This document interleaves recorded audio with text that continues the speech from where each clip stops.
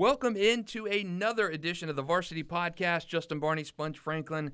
We're talking to you, sorting through the carnage of a brutal state semifinal week. Sponge, not what we expected whatsoever. It was a bad week for our area teams in those state semifinals. Did not see that one coming at all. No semifinal survivors for our local Florida teams. Only one from our Georgia region, where County is moving on to a title game. Sponge, what happened? Yeah. Bad dream. We were hoping to be talking a little state championship today, and looking forward to a breakdown of what a team could do in a state championship game. We were hoping that maybe one or two we had kind of thought could do it. We knew a couple of them would be tough, and they all came out on the losing end, man. It was rough. Man, a rough week, and the first time since 2000, Y2K, Sponge. Dang. The first time since 2000 that we will not have a team from Florida playing for a state championship. Now, there have been years where there was not a winning team from our area in a state championship game, but at least we were represented in that last man standing match, and it was a bloodbath for our area teams. And let's recap what we saw last week in Class 2M. American Heritage 21, Bowls 14. Good showing by the Bulldogs. Class 1M, Clearwater Central Catholic 34, University Christian 29. Into the Suburban now, Lake Wales 37, Columbia 7.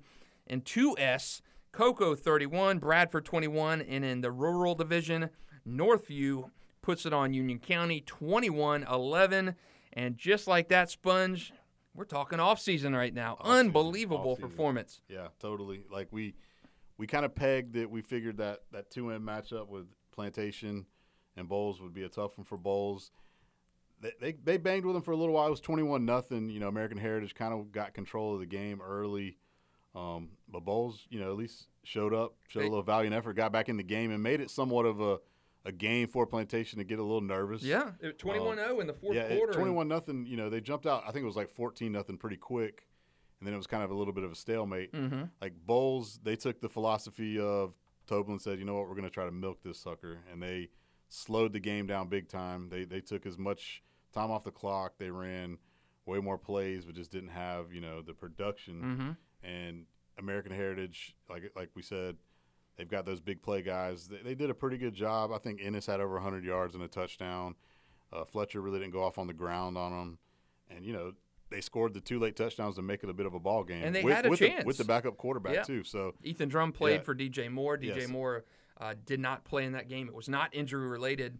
DJ Moore held out of that game for certain reasons, and Ethan Drum actually played well in his place. And remember, he got a lot of playing time during DJ's injury absence earlier this season. So Ethan Drum, a little bit of name to watch. Had a good showing against American Heritage. I did not think that game was going to be a blowout. I thought Bulls would keep it close. They did just that. Had a chance to actually tie or go ahead in that fourth quarter. Had two chances after they got within 21-14. So good one for Matt Toblin and company, but they can't get over that state semifinal hump for the second consecutive year. So we'll see if they can do it next year. The big disappointment in town to me was Clearwater Central 34, UC 29. I thought, no way UC loses this game at home after a huge Trinity Christian win. Hadn't beat the Conquerors since 91 and 92, and they won state championships in both of those years. And this one just did not feel right for UC. Well, like we both this was our both predictor that they would be at least if we got one in, they would be the team. And I felt like they were probably the better team. Mm-hmm. It's just they just didn't have things go their way, man. And sometimes that happens. And I know they're kicking themselves, beating themselves up on mistakes they made with all the penalties. You said they had 3 TDs taken off the board. Mm-hmm. That's just brutal. 21 points is just getting taken off the board by, inflicted wounds, man. That's bad. And they just couldn't. They got in the game. They were pretty much in the game early, in control. Then I think the second, third quarter went scoreless, and then there was a onslaught of points in the fourth quarter.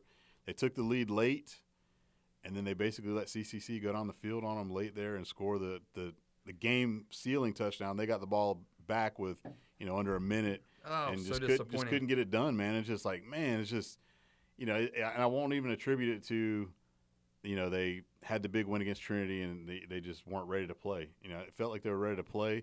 They just didn't get it done. But that's just a tough loss, man. Yeah, so unbelievable how that game shook out. Orel Gray had 348 all-purpose yards. Great final game for him. UC was clinging to a 5-point lead with 2 minutes, 22 seconds left, and he was stopped on 4th and about 2 yards. He came up about 2 feet short. Had they get that, Clearwater Central's out of timeouts. Ball game. Yeah. Basically 1 yard separated UC from winning, but Clearwater Central stopped them. Actually, it was a 4th and 3. He got 2 yards. And again, Clearwater Central goes all the way 80 yards. Just unbelievable in less than 2 minutes, and put that winning point and winning touchdown on the board on a great touchdown throw and catch there. And UC dominated the game in terms of total offense, but penalties, though, absolutely killed them. 19 for $149. As I mentioned, they had a couple taken off the board due to penalty, including a good throw from Dwayne Stuckey to Janoa Alford that was waved off because of offensive pass interference. And if you get that final yard, you're playing this week against Chaminade in that title game. How disappointing is it for a coach, to get to the state semifinal doorstep and then not be able to take that step? You've been on the sideline for a few of those. That hurts. That hurts big time. I've definitely been on the side to where you're getting ready to possibly be going to the state championship and you come up short, whether it be in the semifinal game or, even when you're projected to win in the first or second round and you should be beating the team and you end up losing. When you have a state title type team, it definitely burns and it'll sit with you for a while. And, you can say, you get over it, but it's one of those things when you always go back and you watch the film, you watch the tape, and you're just like, man, we did this wrong. We could have got right here. We did that wrong. Those just small little mistakes here and there add up to, monumental ones, and it ends up, biting you a lot of times, and you just basically are second guessing and playing Monday morning quarterback and just, wishing that things would have been different. Not to say the least, like it would have been a steep road to climb to beat a Chaminade team. That I feel like. Are we talking like Merrill Road incline steep, or are we talking Mount Everest steep? Yeah, we're talking Mount Everest, baby.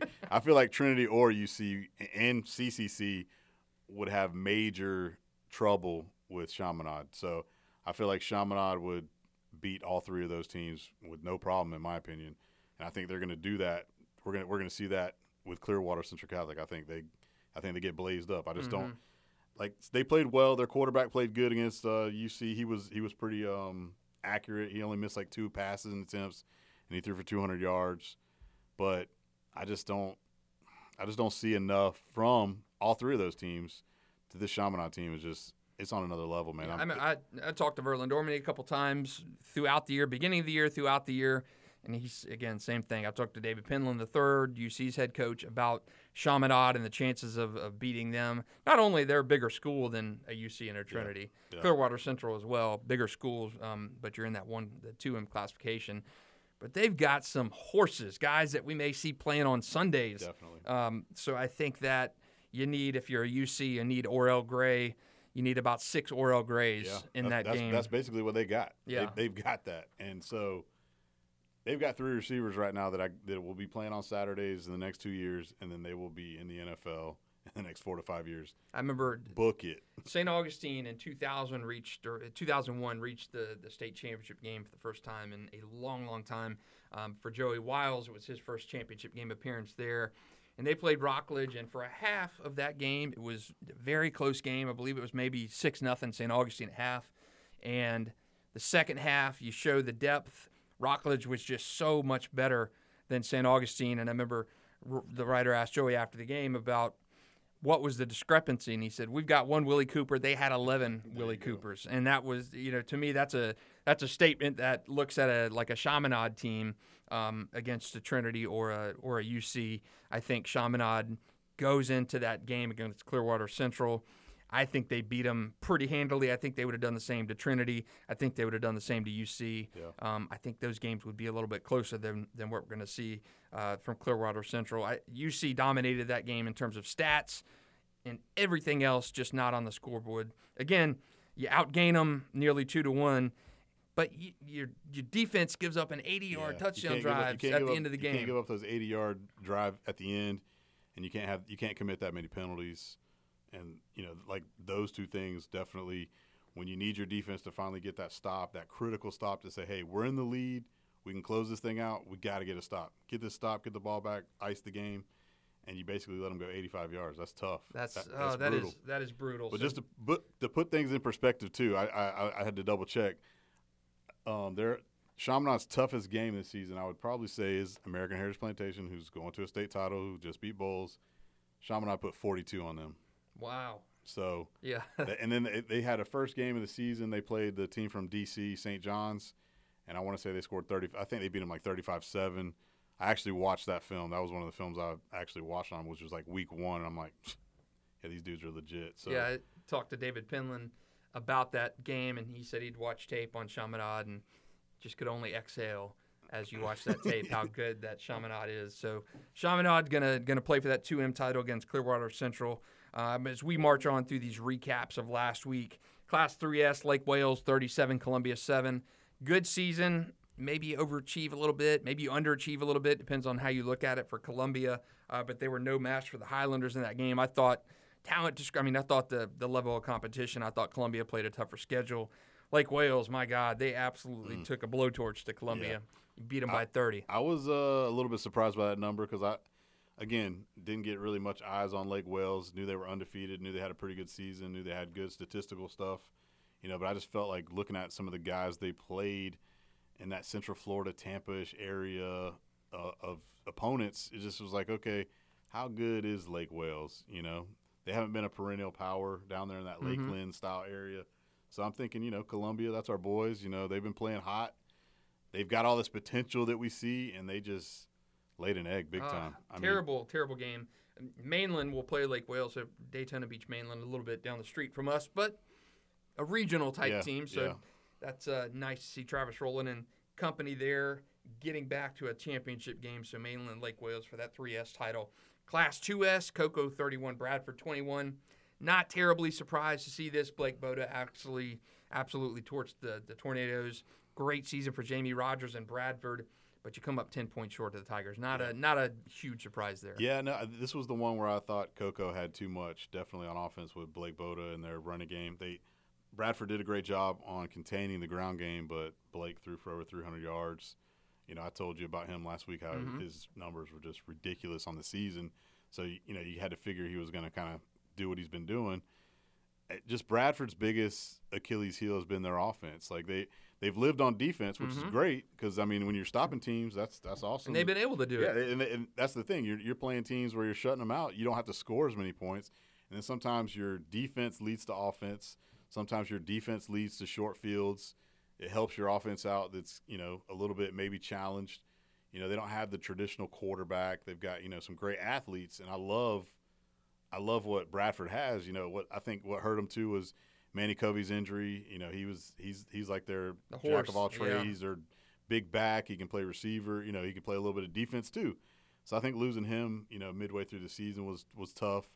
But they just couldn't generate enough offense, and they even made a valiant effort to even make it a ball game though. So I will give them major credit and kudos to not laying over and rolling over and just saying, man, we ain't got a chance in this game. They did make it a game late, but defense and special teams just really overall, Coco's Cocoa. They're always going to be good. Every year, Cocoa is right there, no matter who the quarterback is. To me, that might be the best state game. The Florida High. That's a great matchup. That's a good matchup.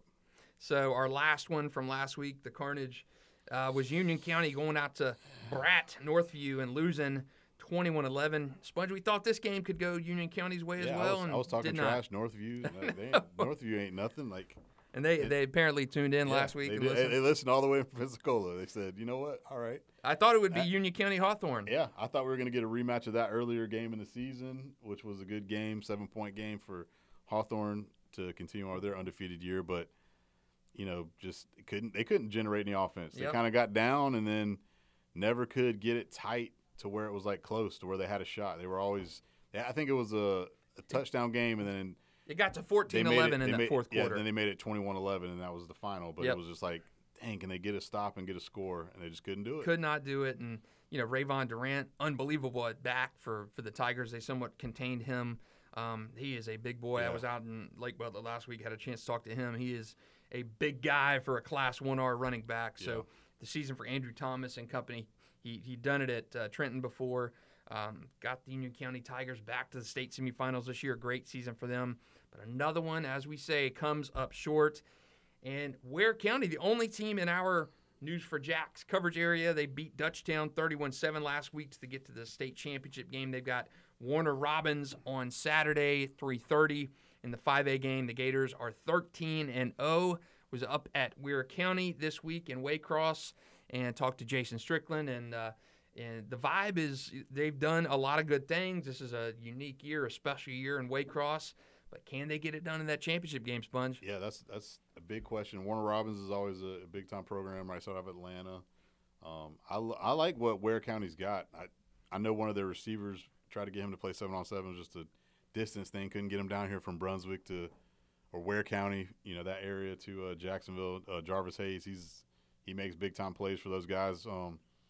Rooting for somebody in our area to get a chip. Somebody needs to get at least they're playing. Yeah, so. At least they're in the game, and man, it is a cool vibe. Ware County always has every year they're good. They are always good, man. They play good football there. But it's been, I believe, 10 years since they played in a title game. They're undefeated. Their defense is just a monster. 90 points allowed all season. Of course, Warner Robins is Warner Robins. They're always in the championship game, no matter what year it is. It seems like they have been in that championship game, that GHSA title game, for as long as I can remember. I think this is 6 in a row for them. So it will be a great test for the Ware County Gators to see if they can wrap up that unbeaten season. And one of the players I talked to yesterday said this feels like a movie that we're living in right now. We're undefeated. Let's do it then. The community just has rallied around us. They notice us without our helmets on. They pay attention to us. They love us. They see us in restaurants. They come up and say hi to us. It just feels so good to be insulated by a community like this, to be enjoying the storybook season, and to get to play in the last game of the year with a shot at doing something that Ware County has never done, winning a state championship and having an undefeated year.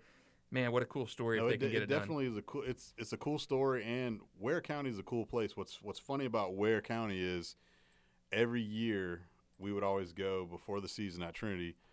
Coach Dormany's dad has a farm compound. He's up. The Dormanys are up. The Dormany names are up there. Yeah, so like we would go to Camp Okefenokee for it'd literally be like the first day we could start hitting. So you would do like your first 2 or 3 days at the school, in just shells, helmets, or whatever, and then we would trek up to Camp Okefenokee, and you literally pass Ware County High School on the journey to your it's probably about 15 minutes away from there, and so I know Gus and I, we rode back over there just because we wanted to check out the school and check out the stadium, and it's a pretty cool stadium, big stadium, and it's that small town vibe. So it always like the kid said, living in a movie. Your 13-0 storybook season. You got the community behind you, you got rallying behind you, and I'm sure they'll make the trek up to the A to root them on. So hopefully the Gators can win it, baby. Hopefully they can and give our area salvage some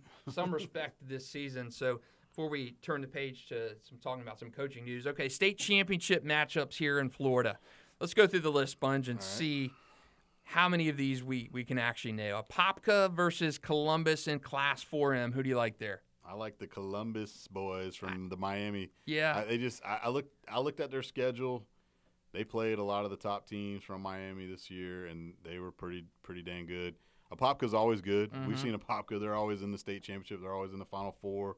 But Apopka sometimes they're kind of limited. But I like what Columbus has done so far this season. I know Rick Darlington's not at Apopka anymore, but still, I love watching Apopka football when he was there. That single wing, and I remember them coming up and playing First Coast a couple times and just running through First Coast. Yeah. As good as First Coast was, when DeAndre Johnson's last game came against Apopka in the regional finals, undefeated First Coast. DeAndre threw 7 touchdown passes in that game and lost 64-48.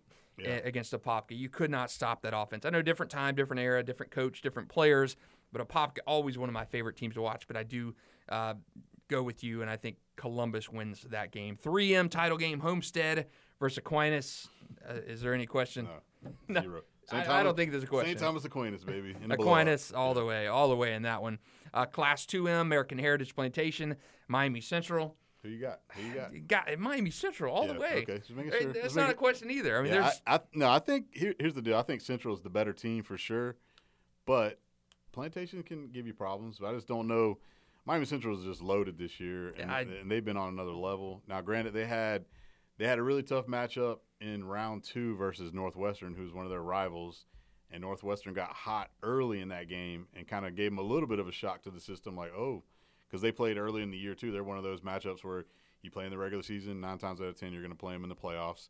So I think Northwestern gave them a little, not like a scare, but they gave them a little shock to the system, like, all right, and then I think they ended up winning by 2 or 3 touchdowns. So I can't see Miami Central losing. No, I really can't either. And not even close. Can you imagine if it was Bowles versus Central? I know. Oof. How? Yeah. I think what's crazy is, again, this is what everybody talked about. Complaining about the playoff format and how things shake out, and a lot of times. Sometimes you don't get those matchups. But what's crazy is, I guess, this year it shows like how South Florida football is king. Yeah. It always has been. It always will be, really. We definitely got to turn the page on that and represent better, because normally these two teams would have already played and knocked each other out, and Bowles would have got in, and then Bowles would be playing either Central or Plantation, and that's where they get embarrassed again, what I'm saying? Or sometimes they get the win, but, I mean, they had tough bouts with Cardinal Gibbons, and we had tough goes with, like I say, Chaminade, and it's just South Florida football is it's different. It's different, and we'll talll about this on a later podcast. Sure. As far as suburban metro, this is the first year. Did it work? Right. That'll be kind of towards our year end of the podcast with varsity. But you look at the same teams. They're the same teams in there. Does that mean suburban metro is not working? No, it does not mean that. It just means these teams that are in here are darn good teams. They're always elite. They're always gonna. That's the thing. No matter where you shake up the divisions, the regions, the classifications, the teams who are always good, the powerhouses who are built in, they're going to be there every year. And, nothing's going to change. You're always going to have – up here, we're always going to have Bowles, Trinity, UC, Raines. We got to get some more in that mix, because what is it always down south? It's always Central, St. Thomas, Plantation, Columbus.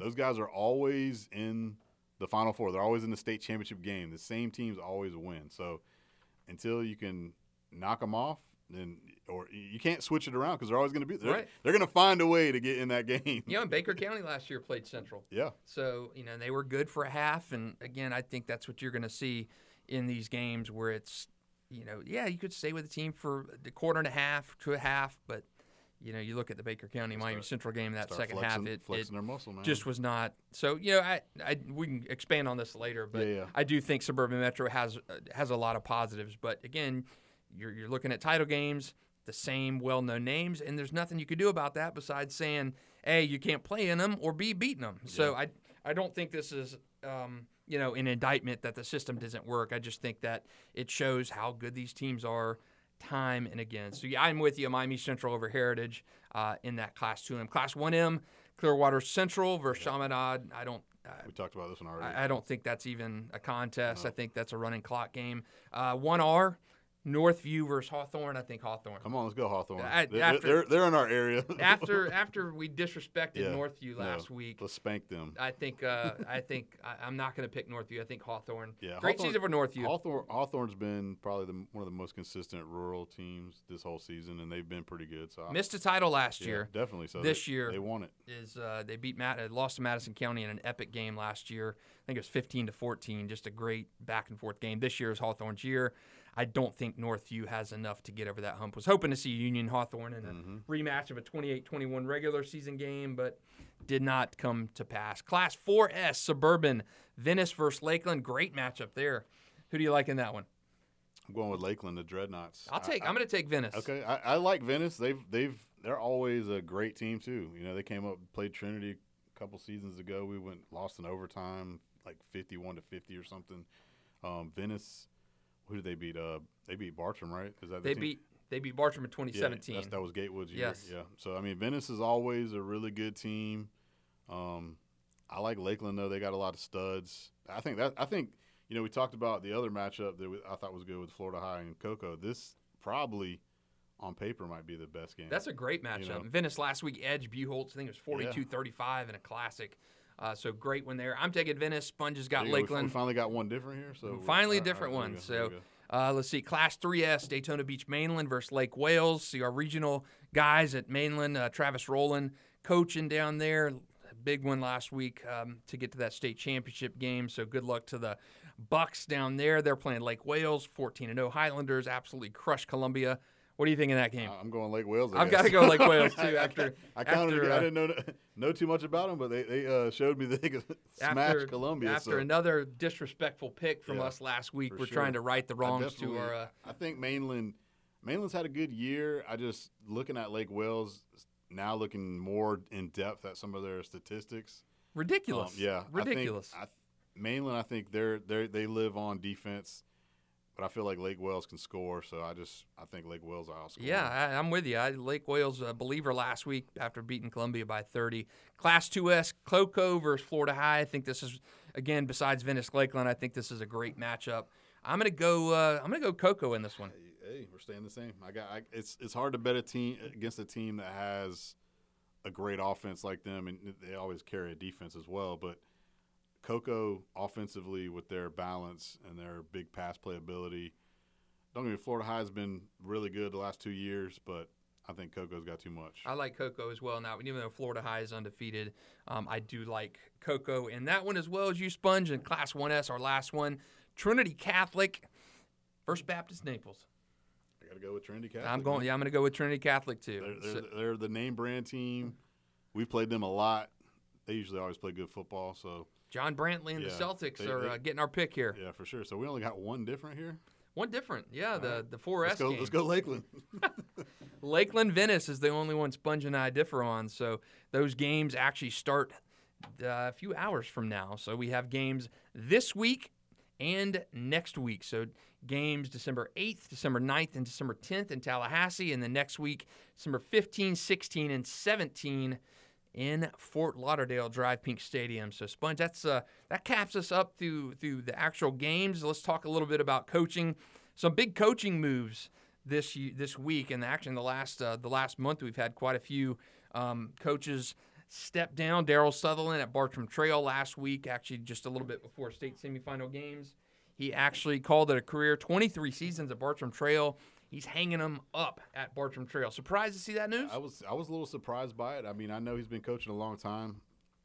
I don't know Coach Sutherland in-depthly like that. Just know if, he was just, just wanted to just take a little time. Just, has been grinding for so long. Like, coaching is tough, man. Mm-hmm. It's like, people think it's, you just coach high school football. It's fun and all games. Like, no, when you really run a program like he's run for 20-plus years, it's a daily just grind. And so maybe he just wants to take a little time off. Maybe he wants to get into coaching again. I don't know the details, but I feel like he's done a heck of a job out there, and he's Bartram Trail.